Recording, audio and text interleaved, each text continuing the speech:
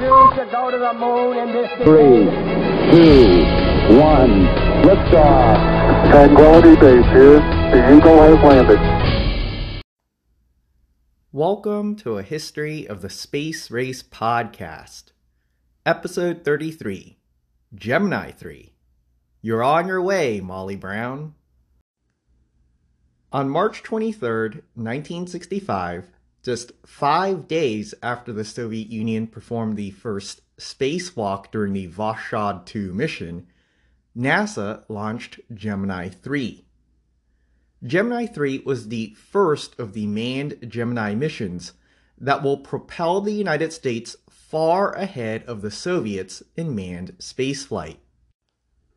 Preparation for the Gemini 3 mission had been ongoing for some months now.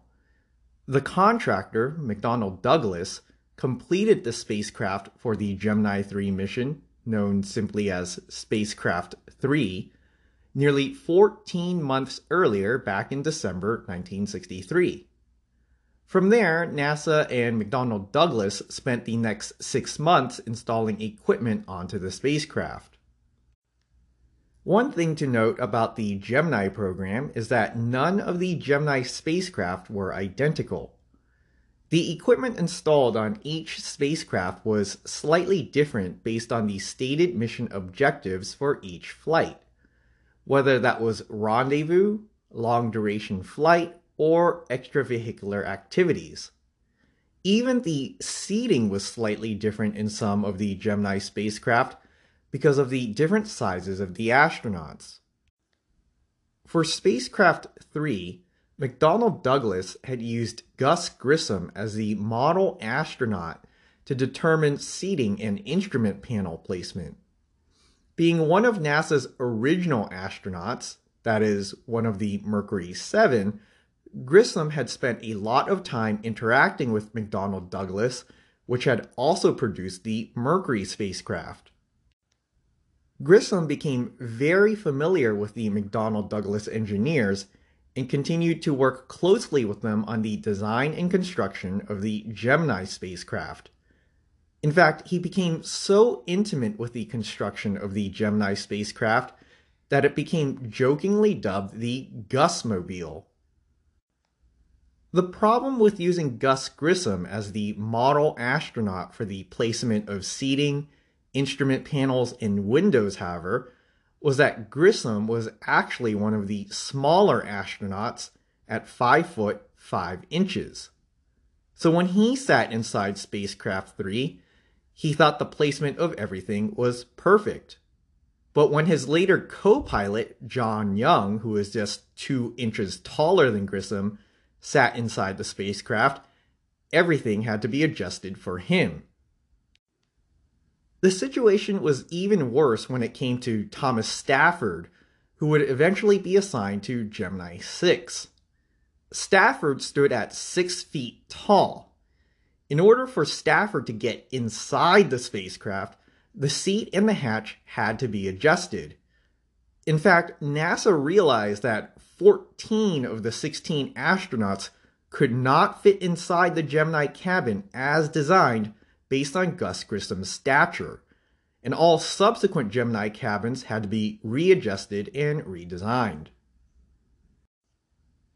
On February 5, 1965, shortly after the launch of Gemini 2, McDonnell Douglas delivered Spacecraft 3 to Cape Canaveral.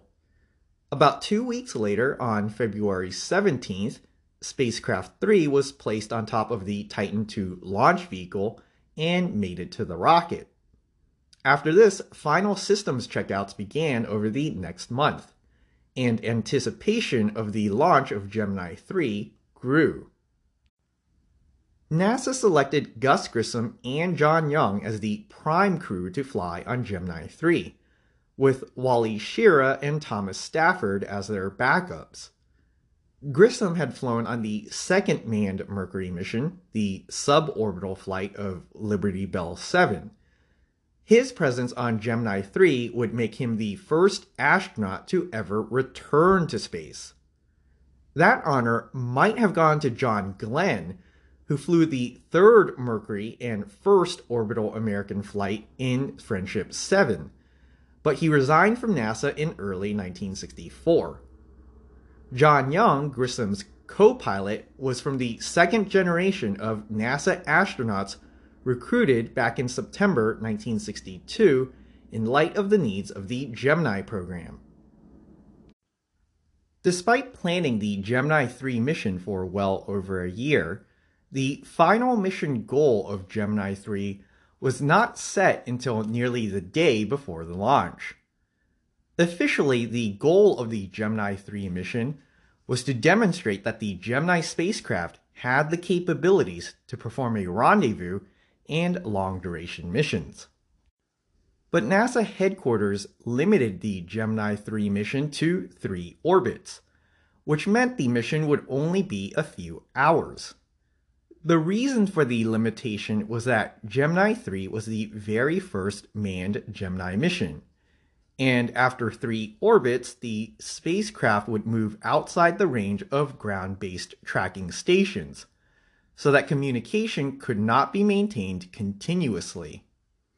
In the future, spacecraft would regularly go out of communications range while in orbit, but this seemed too risky to attempt on the very first mission.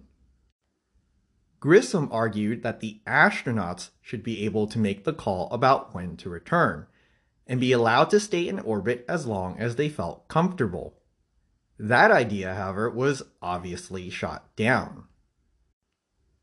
In light of the 3-orbit limit, it was unclear how Gemini 3 was supposed to demonstrate that the spacecraft had the capability to perform rendezvous or long-duration flight. 3 orbits obviously would not demonstrate long-duration capability, and 3 orbits was not enough time to perform a rendezvous attempt using a rendezvous evaluation pod, which NASA had been planning to launch from some of the Gemini spacecraft. NASA ultimately decided that the main mission objective of Gemini 3 should be to test the thrusters, also known as the Orbital Attitude and Maneuvering System. This system would be essential for future Gemini spacecraft to maneuver, rendezvous, and dock with other spacecraft, so testing it would at least demonstrate the potential capability to perform rendezvous. During the mission, Grissom was to maneuver the spacecraft to adjust its orbit so that it would eventually re-enter the atmosphere without firing the retro rockets. NASA considered the maneuver to be a safety measure so that the spacecraft would eventually return to Earth due to natural orbital decay and drag from the upper atmosphere if the retro rockets failed to fire for re-entry.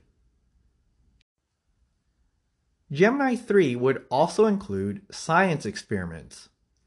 Due to the short duration of the mission and the rather last-minute finalization of the mission objectives, NASA limited the choices for scientific experiments to ones that were off-the-shelf ready and were largely passive experiments or did not require much attention from the astronauts. Ultimately, NASA selected 3 experiments, 2 of which had been planned for the canceled Mercury Atlas 10 mission. The first experiment was to examine the combined effects of radiation and low gravity on cells. This experiment had been prompted by concerns from experiments on the Mercury flights, where the damage to cells seemed to be worse than what would have been expected from radiation exposure alone. There were 2 possible explanations for this. Either there was some sort of protective layer around the Earth, not yet detected, that blocked some of the radiation, or radiation exposure combined with low gravity somehow made the damage to the cells worse. So, the goal of the experiment was to determine whether there was some sort of shield around the Earth or whether low gravity made radiation exposure worse. To do this, cells were placed inside a hermetically sealed box shielded from radiation. In a separate compartment inside that same box was a source of radiation, separated from the cells by a barrier that could be opened with a lever from the outside. 2 of these boxes were made. One would stay on Earth, and the other would go to space with Gemini 3. At a designated time, the lever for the box on Earth and the box on Gemini 3 would be turned to expose the cells to the same type of radiation source for an equal amount of time. Afterwards, they would then compare the cells to determine if the ones in space were more damaged than the ones on Earth. The second experiment was to study cell growth in low gravity, using cells of a sea urchin. This experiment was largely passive, requiring one of the astronauts only to turn a lever on a few occasions to release sperm that would inseminate the cells. The fact that 2 of the experiments were biological ones should be noted. Today, we take for granted that humans can be in space for long periods of time, and we have a constant human presence in space now on the International Space Station. But in 1965, the longest anyone had ever been in space was 5 days, and that was Valery Bykovsky on Vostok 5. For NASA, the best data point it had was Faith 7 during the Mercury program, which had only been in space for about a day and a half. Some biological data had to be gathered on the long-term effects of spaceflight before the weeks-long journey to the moon and back. The third and last experiment was a communications experiment. During re-entry, high temperatures generated by the friction of the spacecraft re-entering the atmosphere creates a plasma shield around the spacecraft. This plasma shield, basically a cone of charged particles, prevents radio signals from being sent or received by the spacecraft. NASA sought to find a way to maintain communication during this critical period of re-entry. Certainly, such communication would have been much appreciated during John Glenn's mission on Friendship 7, when an indicator light had turned on suggesting that the heat shield was loose. Or during Scott Carpenter's mission on Aurora 7, when a misaligned retrofire caused him to land 400 kilometers off course, and NASA had no idea if he even survived re-entry until the recovery teams arrived. Early studies suggested that dumping water onto the plasma shield could temporarily restore radio communications. So, for Gemini 3, NASA modified one of the landing gear door skids previously designed for use as part of the paraglider system to release bursts of water at regular intervals during re-entry. Ground stations would then check continuously to see if any radio signals could be received from the spacecraft. The last thing I need to discuss before we get to the actual Gemini 3 mission is the name of the spacecraft. Grissom decided to name the spacecraft Molly Brown. Now, this name requires a little unpacking to understand. Molly Brown refers to a woman known in life as Maggie Brown. Maggie Brown was an American philanthropist aboard the Titanic when it sank. In the Titanic movie by James Cameron, she is portrayed by Kathy Bates. You may also know her as the CEO of Sabre in the American version of the TV show The Office. In real historical life, Maggie Brown was a survivor of the sinking and famously had her lifeboat turn around to search for survivors. For this, Maggie Brown was eventually dubbed the unsinkable Molly Brown. In 1960, there was a Broadway musical based on Maggie Brown's life. In June 1964, a movie version of the musical titled The Unsinkable Molly Brown was in theaters. So, during the planning of the Gemini 3 mission in late 1964 and early 1965, Molly Brown was in the popular culture, and Gus Grissom had clearly been exposed to it. Grissom decided to name his Gemini spacecraft Molly Brown because he had lost his Mercury spacecraft, Liberty Bell 7, to the ocean. Remember, he was the one involved in that controversy where the hatch prematurely blew after he landed, causing water to enter the spacecraft, and the spacecraft eventually sank. By naming the Gemini spacecraft after the unsinkable Molly Brown, this was some sort of reference to how he was not going to lose this spacecraft. NASA headquarters hated the name Molly Brown. The position from headquarters was that the name lacked dignity. But when Grissom told them his second choice for the name was Titanic, headquarters grudgingly backed down. But the spacecraft's official name would never be Molly Brown. Instead, the spacecraft would only be referred to as Gemini 3 with Roman numerals. That brings us back to March 23rd, 1965, when Gemini 3 took off with this countdown. 10, 9, 8, 7, 6, 5, 4, 3, 2, 1, 0. Ignition. Liftoff. Liftoff. 142400. Liftoff.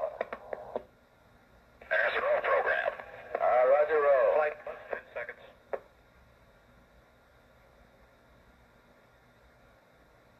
Rising very nice. Your roll is completed. Roger, roll, please. There goes the pitch. Roger, pitch. You're on your way, Molly Brown. Yeah, man. You probably heard what sounded like an echo in that soundtrack, but that was actually an overlay of several audio tracks in one. What you heard at the beginning was the simultaneous countdown at Cape Canaveral and the Mission Control Center in Houston, which at the time of this launch was not yet up and running. So the mission was still being controlled from the site at Cape Canaveral. At the end there, you can hear someone say, "You're on your way, Molly Brown." That speaker was the Capcom, or Capsule Communicator, the only one who was supposed to talk to the crew from the ground. In this case, Capcom was fellow astronaut Gordon Cooper. Liftoff was extremely smooth, much smoother than had been suggested by simulators. In fact, for Grissom and Young inside the spacecraft, the only indication that liftoff had even begun was the mission clock starting. After about 5 minutes, the spacecraft was in orbit, and Grissom fired the spacecraft's thrusters to move away from the booster. It had been 20 months since NASA's last manned spaceflight with Faith 7 back in May 1963, but American astronauts were now back in space. During the first orbit, the astronauts worked on shaking down the Gemini spacecraft to ensure that all equipment worked as it should. One immediate problem was the instrument panels showing a drop in oxygen pressure in the environmental control system. Other readings appeared anomalous as well. With the repeated simulator trainings, however, the astronauts' instincts kicked in. Young decided to simply switch the electrical power converter from primary to secondary for the instrument panel. As soon as he did that, all of the anomalous readings disappeared. This troubleshooting took all of about 45 seconds and demonstrated the kind of deep familiarity with the spacecraft and problem-solving capabilities that would be needed for missions in space. Gemini 3 achieved several firsts. One of these firsts was Grissom's presence, marking the first time that an astronaut returned to space. A more significant first occurred when Grissom fired the maneuvering thrusters, making Gemini 3 the first spacecraft to ever maneuver in space. During the first orbit, Grissom fired the thrusters to convert Gemini 3's initially elliptical orbit into a nearly circular one. During the second orbit, he shifted the plane of the orbit, also known as its orbital inclination. During the third and final orbit, he completed the fail-safe maneuver by changing the spacecraft's orbit back to an elliptical one, so that the spacecraft could catch the atmosphere on its lowest pass above Earth and eventually re-enter naturally. The significance of Gemini 3's maneuvering had been dimmed somewhat by Soviet lies at the time that the Voskhod spacecraft could maneuver in space. Today, however, we know that Gemini 3 was indisputably the first manned spacecraft to perform any maneuvers. A less dignified first was the first consumption of a corned beef sandwich in space. Prior to the launch, Wally Schirra had John Young stuff a corned beef sandwich inside his spacesuit. The sandwich had come from Wolfie's in Cocoa Beach, which was part of a small and now defunct deli chain. During the flight, Young pulled the sandwich out and offered it to Grissom. Grissom took a single bite and then put it away after crumbs began flying around the cabin. The Wolfie's corned beef sandwich incident subsequently launched a congressional investigation after Gemini 3 came home. Apparently, a few congressmen were incredibly upset. They believed that the astronauts had either ignored or ruined some medical and biological experiments by eating the corned beef sandwich rather than the space food assigned by NASA. But in fact, the space food was there just for the astronauts to evaluate taste and convenience. It was not part of any medical research. The incident forced George Miller to come out, though, and publicly say that NASA had taken measures to prevent any further corned beef sandwiches from flying into space. As for the actual science experiments to be conducted while in orbit, one of the two failed. The cell growth experiment using sea urchin cells failed when Grissom twisted the handle to begin the experiment a little too hard and broke the experiment. The other experiment to determine if the combined effects of radiation and low gravity damaged cells more than radiation alone was successful.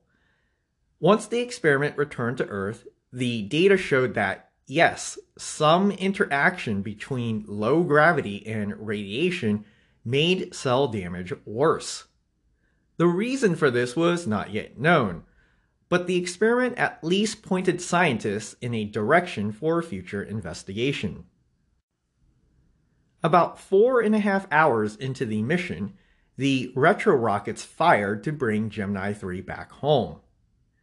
During re-entry, the third experiment began. Water came out one of the former landing gear compartments at regular intervals. During this time, ground stations were able to pick up some radio signals, suggesting that the experiment was a success. The landing itself did not go quite as well as hoped. Gemini had been designed to allow for more precise landings than Mercury by using the spacecraft's lift to adjust the exact location where the spacecraft would splash down. The lift from Gemini was not as effective as had been suggested by wind tunnel experiments, however, and the spacecraft came down 84 kilometers off target. Another problem occurred during deployment of the parachute. The main parachute deployed to slow the spacecraft down successfully. During this time, the Gemini spacecraft hangs from a single point from its nose. Shortly before splashdown, however, a second parachute also deploys. This results in the spacecraft being suspended from 2 points and causes the spacecraft to tilt in the air. It was when this second parachute deployed that the spacecraft tilted forward and Grissom and Young both pitched into their windshield. For Grissom, the impact was so hard that the faceplate on his spacesuit cracked. After splashdown, Grissom and Young saw water on their windshield. They realized that the water was coming up the side of the spacecraft because the wind was dragging down one of the parachutes, forcing the spacecraft to pitch down at an angle into the water. Grissom, recalling the loss of Liberty Bell 7 for a moment, hesitated and then hit the switch to release the parachute, and the spacecraft righted itself. Again recalling the loss of Liberty Bell 7, Grissom refused to open the hatch of Gemini 3, despite the heat inside the sealed spacecraft. He and Young sat inside the spacecraft for 30 minutes, bobbing up and down quite a bit in the ocean while they waited for a helicopter to arrive. Grissom would not open the hatch until Navy divers arrived to attach a flotation collar around the unsinkable Molly Brown. With that, the Gemini 3 mission came to an end, with all major mission objectives completed. In an unprecedentedly rapid turnaround, in just a little over 2 months, NASA will launch Gemini 4 and perform the first American spacewalk. More about that next time.